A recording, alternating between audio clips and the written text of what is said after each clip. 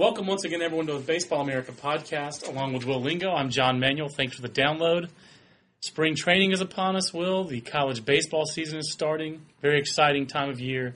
Pitchers and catchers have reported they're we'll actually have games to talk about soon. Most of our books have gone to press. Yeah, it's a wonderful time of the year. I wasn't even talking about that, but I'm excited about that as well. So we'll take your questions as usual at podcast@baseballamerica.com. We're keeping up our New Year's resolution to take more and read more email here on the Baseball America podcast. So send them in, Jerome, to podcast@baseballamerica.com. But first and foremost, Will, next week, to be unveiled at baseballamerica.com, you got, I think, really what most of our readers have been waiting for all year. That's Baseball America's Top 100. Often imitated, but never duplicated. Yeah, the great thing is that it's more often imitated these days because I think everyone realizes this is a good thing to do. It's a fun thing to do. Always love to see the other ones, and always love to go through the process ourselves. It's very difficult to go through it, and I think the thing I like best about our Top 100 is actually the process because you have to take your time and really realize, do I really think that this guy is really more valuable in a major league context or a major league club than this other guy will be? And you're balancing ceiling and likelihood of reaching that ceiling and all those things together. And the great thing about doing it with not just yourself is that when somebody challenges your ranking, not from a bad perspective, but when somebody just says, why did you rank this guy ahead of that guy, you actually have to think about, well, maybe I don't like that guy as much as I thought. Or maybe I like him. You sort of develop, like in your head, a little thumbnail sketch of what you think the guy's going to be, but then when you're forced to examine it a little bit more deeply, you think, well, I think I'm a little bit wrong on that. So. And everybody, our process, to explain a little bit, is essentially you, me, Will, Chris Klein, and Jim Callis this year put together our own personal top 150s, and then we put them into spreadsheet form and merged them all together and had a consensus 150, and then kind of went down how it turned out on the votes and kind of debated guys back and forth, and we've done that for 4 or 5 years now. Oh, we've done it longer than that. But, yeah, it's a great way to do it because, first of all, But is that always the method? Has that been the methodology? I thought it's been that way for a while. I thought it was only recently in the last 5 years or 6 years that we did it that way, and before that was more like, okay, who's number one? Who's number two? For the very first one, before either of us were here, it was the entire staff gathered around the table and went down the list one by one, and the meeting took 5 hours, and I'm sure nobody was happy when it was over. See, if we had more time, I would love to do that, but we just don't have that kind of time. I just don't think that's productive. I mean, maybe for the top 10 you could do that. That's and really get into the nitty gritty. But I mean, for 30 to 70, there's not a whole lot of separation between those guys. That's why I don't think it would take 5 hours anymore. I think that we all realize that there's not a huge in some organizations there's a chasm between number 5 and 6, or number 13 and number 14. But in a lot they're not. But in the top 100. Players at number 90 to 100 range, those guys could be pretty good. And Drew Stubbs is number 100. I'll give away Drew Stubbs. I'm pretty sure Jim Callis has in a chat. So Drew Stubbs is number 100. Drew Stubbs is an all-star profile. He's a 80 runner, maybe a 70 runner, but he was 6'3", 60 at his best. He's a premium defender with a good arm, and he's got big-time power. I know that's why Jim has always liked him, because even if he doesn't become even an average hitter, he's still going to be a good big leaguer if he does everything else he's supposed to do. Right. He should be, at the very least, a fourth outfielder because of his defense and running ability. And but his upside is pretty high, and that's at number 100. But we're not going to give away our top 100 today. When you go through the list one by one, it's almost like if somebody in authority brings up, all right, I had so-and-so at number 10, even if you had him at number 50, I don't know. I think that affects how you are going to throw somebody out for discussion. Right. When you have to rank guys 1 through 150, when you have to slot 150 players, it really makes you think about that. And then the spreadsheet is unforgiving. You just throw it all into the spreadsheet and let the numbers come out however they come out. And then obviously we mess with it once we get the raw numbers. But it also gives you a chance to see, like, whoa, I was way off on this guy for some reason. Or, maybe I don't even remember the player. It was one of the new Japanese pitchers where I just slotted him into my spreadsheet to make sure I thought about him, but then never moved him. So I had him ranked at like 40 or 50, and he didn't even belong in the top 100. So mistakes like that get weeded out through the process. So I was confronted. Very useful. I was confronted in the group spreadsheet at the end with like, would rank here, John's mistake. Would rank here, John's mistake, because I left out a couple players. That was a self-admitted mistake. We would never expose someone in that way in the meeting. Well, one of the great things that we're doing differently is that we're doing two different things with this year's Top 100. We'll have a prospect depth chart, which is cool. I'm not sure how different that necessarily is, but I like the prospect depth chart. One different thing about it is that we're listing guys in the depth chart where we think they're going to end up, not where they're playing now. So, which is the way we do it in the handbook. Right, so it gives you a little bit different perspective on some guys. It doesn't result in a whole lot of movement, but it does give you, I think, a little bit better picture of a player's true value. But we're also doing others receiving votes, which we don't even do in our college top 25 rankings because there are no votes, they're just rankings. That is hammer it out 1 to 25. And that is from Chimpan Kevin Ahrens to Chimpanzee Jordan Zimmerman. So players from A to Z who also got votes in the top 150 from the high of someone like Brad Lincoln, who was on one person's top 100 and not on anyone else's top 150, to guys like Michael Burgess or Madison Bumgarner, who all four of us voted for on our 150s, but just didn't get enough votes to get in the top 100. And then when we really settled on it, none of us really thought, I'm going to really go out on a limb and fight for this guy to get in the top 100. Yeah, so it is a collective. It'll be interesting for people to look at that and see, like, wow, this guy got 4 votes. He was just on the cusp. Right. I think if there's strengths and weaknesses to it being the collective, but I think I'd much rather have it. I love our process because I think all of us are bringing information from different organizations, from different minor leagues where we know those players better than others, and we can advocate for that kind of stuff and try to convince the rest of us. And I like our process. And it shows you how many different players are considered for the list. I mean, there's 92 guys who didn't make the list who got votes in the top 150. So 192 names that were considered, basically, which I think is pretty interesting. It's the Baseball America podcast. He's Will. I'm John.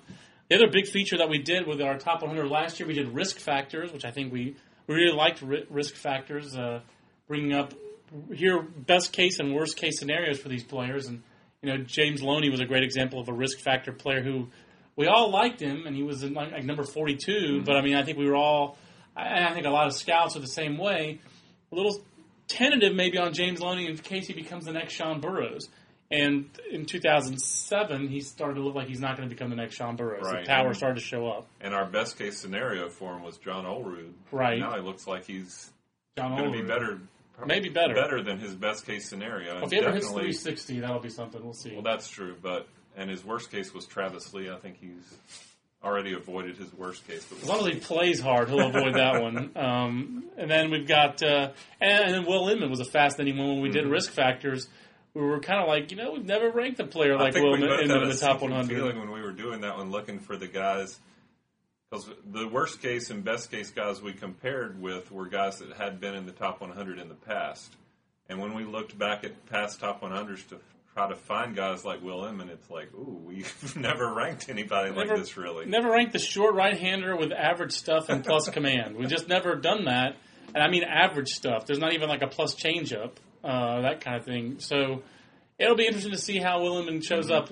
Will Inman got the double-A by the end of last year and got traded and fell off the top 100. And in fact, I don't think he got any votes for the 150. No, I think I voted for him. I was just checking the... Did you really? Actually I didn't because he's not on the others receiving votes. Doesn't mean that we don't like Will Inman. I think I considered him and ended up not putting him in the top 150. I think that now we're a little bit more convinced.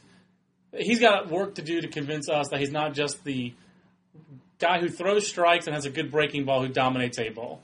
That's kind of the impression I think we have of Will Inman. And those guys are fairly prevalent. Sean Gallagher is a guy who's busted out of that, who improved his velocity as he's been in the minor leagues and has continued to have success at upper levels because his fastball is not fringy. So he still gets underrated. And I think he is still underrated, but I think that's actually the Will Inman comp.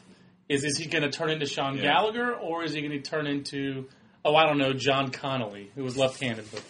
And this year, the split decisions does kind of take you inside the process a little bit because it's that's what we talk about after we go through the consensus list. After we, compile the consensus list, we look at guys. Jim is especially good at sort of highlighting those cases where, you have this outfielder at 50 and this outfielder at 60. Why is this guy 10 spots better than that guy? Or why is this guy who was drafted 5th ahead of this guy who was drafted 1st? Right, so no risk factor this year. This year was split decision. And, I think really the one of the ones that kicked it off was a winter of arguing between me and Jim Callis of who's better, Jabba Chamberlain or Clay Buchholz. And those guys are both in the top 10 and rank among the top pitching prospects in the game, no doubt.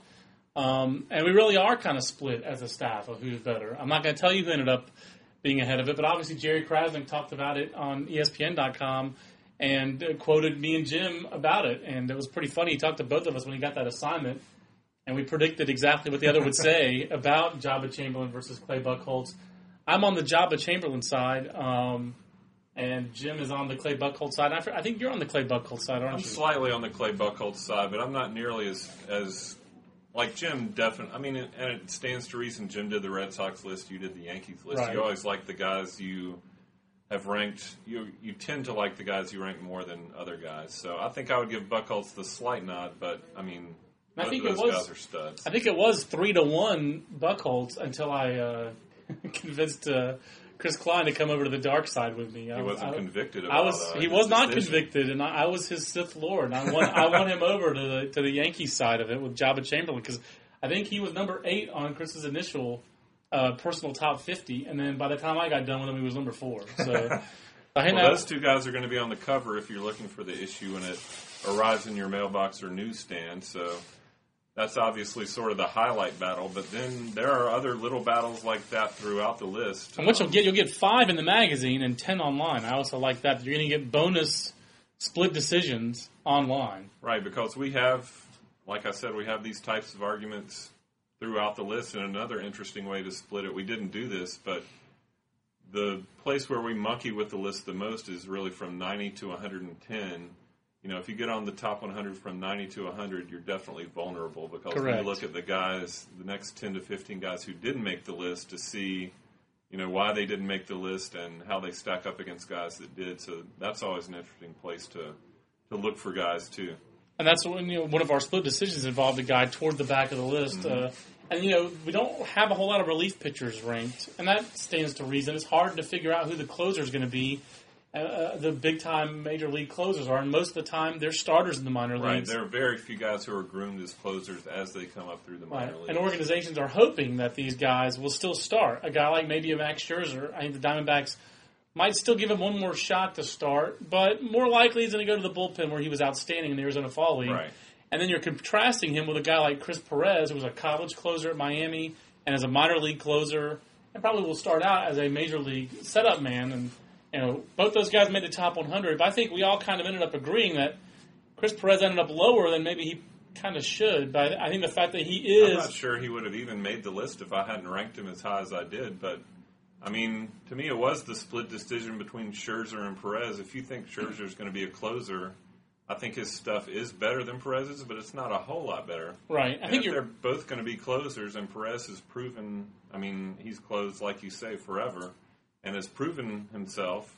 I don't see a huge difference between those guys. And I guess that is really the question. I think that's the reason I rank Chris Perez lower in my head is that's just a rare guy who closed in college, then closed in the minors, and then closed in the major leagues. Usually the guys who do that get to the big leagues a little quicker. And so is he going to be David Aardsma, a journeyman guy, or is he going to be Chad Cordero or Houston Street? Is he going to be Matt Anderson, or is he going to be Greg Olson? I mean, that's really the college closer profile. That's just it's 50-50. Those guys end up being really good immediately, or they usually end up being journeyman guys. And that's why to me, Chris Perez, this will probably be his last year in the top 100 no matter what. Yeah. He's either going to be an established big league guy by next year, or he's going to be a guy who I will lose faith in because the college he should closer definitely spend all season in the big leagues, and obviously, if Isringhausen doesn't get hurt, he's going to set up. But right, I think he is their closer in waiting. One last, split decision that's a fun one to talk about and got some debate going was our first baseman. We have the apples and oranges. We have Kosuke Fukudome, really Jason Howard. one. I know you like that one. I will talk about that one instead of the first baseman. That is interesting because Jason Hayward and Kosuke Fukudome end up very close to each other in our top 100, as it turns out. And one guy's a 30-year-old, basically big league free agent.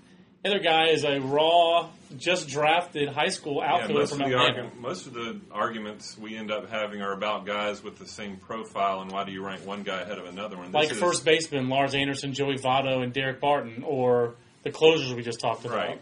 And, it's different degrees of similarity, and then you sort of really get down to the nitty-gritty of their profiles and what one has that another doesn't. And I like this one because it is just completely opposite players, a finished product who you're pretty sure what you're going to get, and then a guy who has an unlimited ceiling just about, but you really have no idea how he's going to tap into it yet.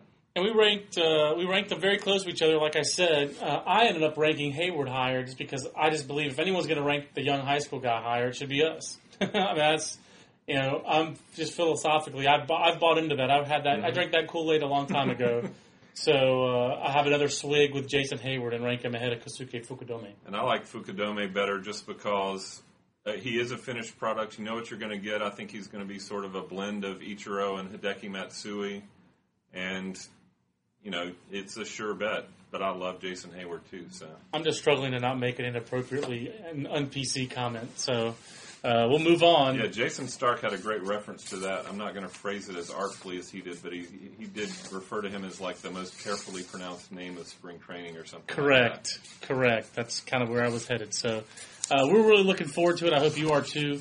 Going to have a nice. I think it's going to look great online, and I really like how the split decisions turned out for us in our top 100. So that's coming Tuesday at baseballamerica.com. I think we're also going to have a top 100 prospects related contest for people, so they should also visit the site to check that out as well. You can tell your friends that you won a contest, and it's an easier one to win, I believe, than the Seinfeld contest with actual prizes. Correct, from Majestic, sponsored by Majestic.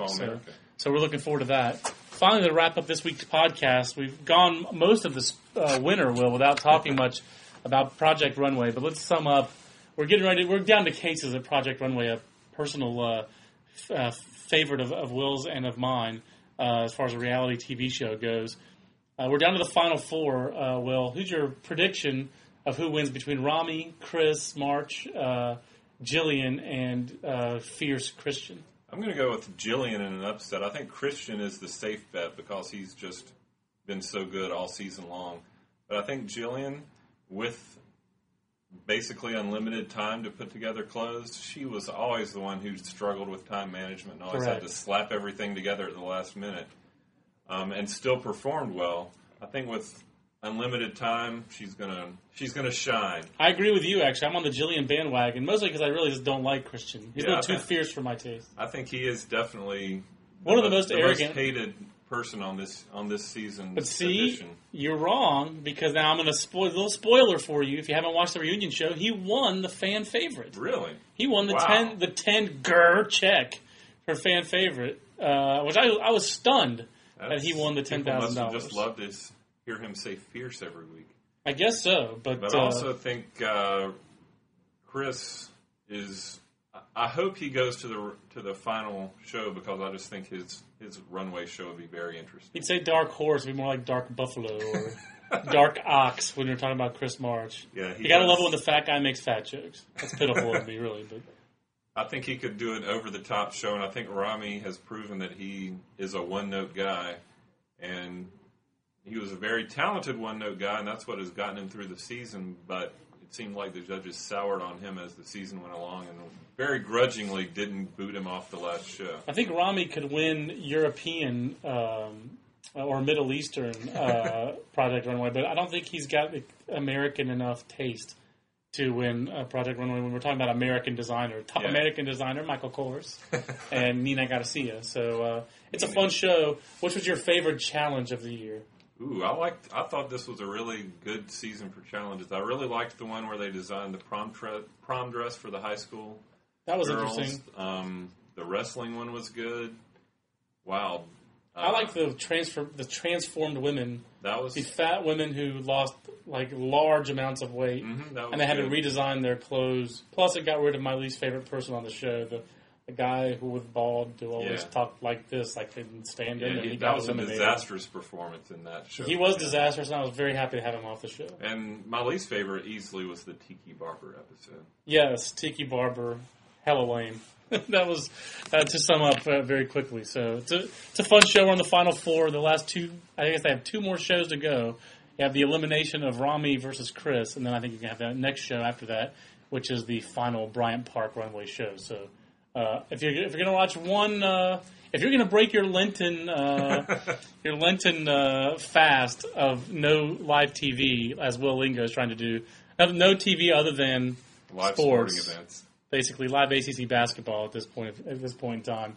That's one to break it for. So, again, send those questions to us for next week. We actually did not get any new podcast questions other than Steve from Sturbridge, who actually emailed back. He was asking about J. Brent Cox, the former University of Texas pitcher in the Yankee system. But Steve was asking about J. Brent Cox. And J. Brent Cox was not expected to be ready for opening day. Last I talked to the jockeys about him was back in early December, and J. Brent Cox was expected to be throwing off flat ground and transition to throwing to a mound by spring training. If there were no setbacks, he would come back by mid-season. But, they're going to be very cautious. The Yankees have plenty of Tommy John pitchers who are coming back, and J. Brent Cox is one. And the Yankees like to go more on the 18-month comeback rather than the 12 or 11-month comeback that some of these Tommy John alumni are going through. But there's really no reason to rush that anyway. It's going to take 2 years to return to form anyway. So. Right. I don't think you're going to know what you have in J. Brent Cox until 2009, just like I don't think you're going to know what you have in Andrew Brackman until 2009, in which case I find it curious they gave him so much money. But they were buying him out of the NBA too, and they are convicted about Andrew Brackman. That is for certain. So we're convicted about the podcast. We appreciate the download, and thank you again. Send those questions into us at podcast@baseballamerica.com. I'll be back on Monday with Aaron Fitt for our first weekly college podcast, and we'll be back Tuesday to talk top 100, I think. It's really going to be a fun college season, too. I think the compacted college schedule, I think, is a mess in a lot of ways. But I really like the way it organizes the season almost like college football. Like unintended consequences. You know the season begins this weekend. It's not sort of dribs and drabs for a month and then everything's underway. Oh, there'll be some positives, there's no doubt, and we'll report on them all at baseballamerica.com. For Will, I'm John. We'll talk to you next week. So long, everybody. After the end of a good fight, you deserve an ice-cold reward. Modelo is the mark of a fighter. You've earned this rich golden lager with a crisp, refreshing taste. Because you know, the bigger the fight, the better the reward. You put in the hours, the energy, the tough labor. You are a fighter, and Modelo is your reward. Modelo, the mark of a fighter. Drink responsibly. Beer imported by Crown Imports, Chicago, Illinois.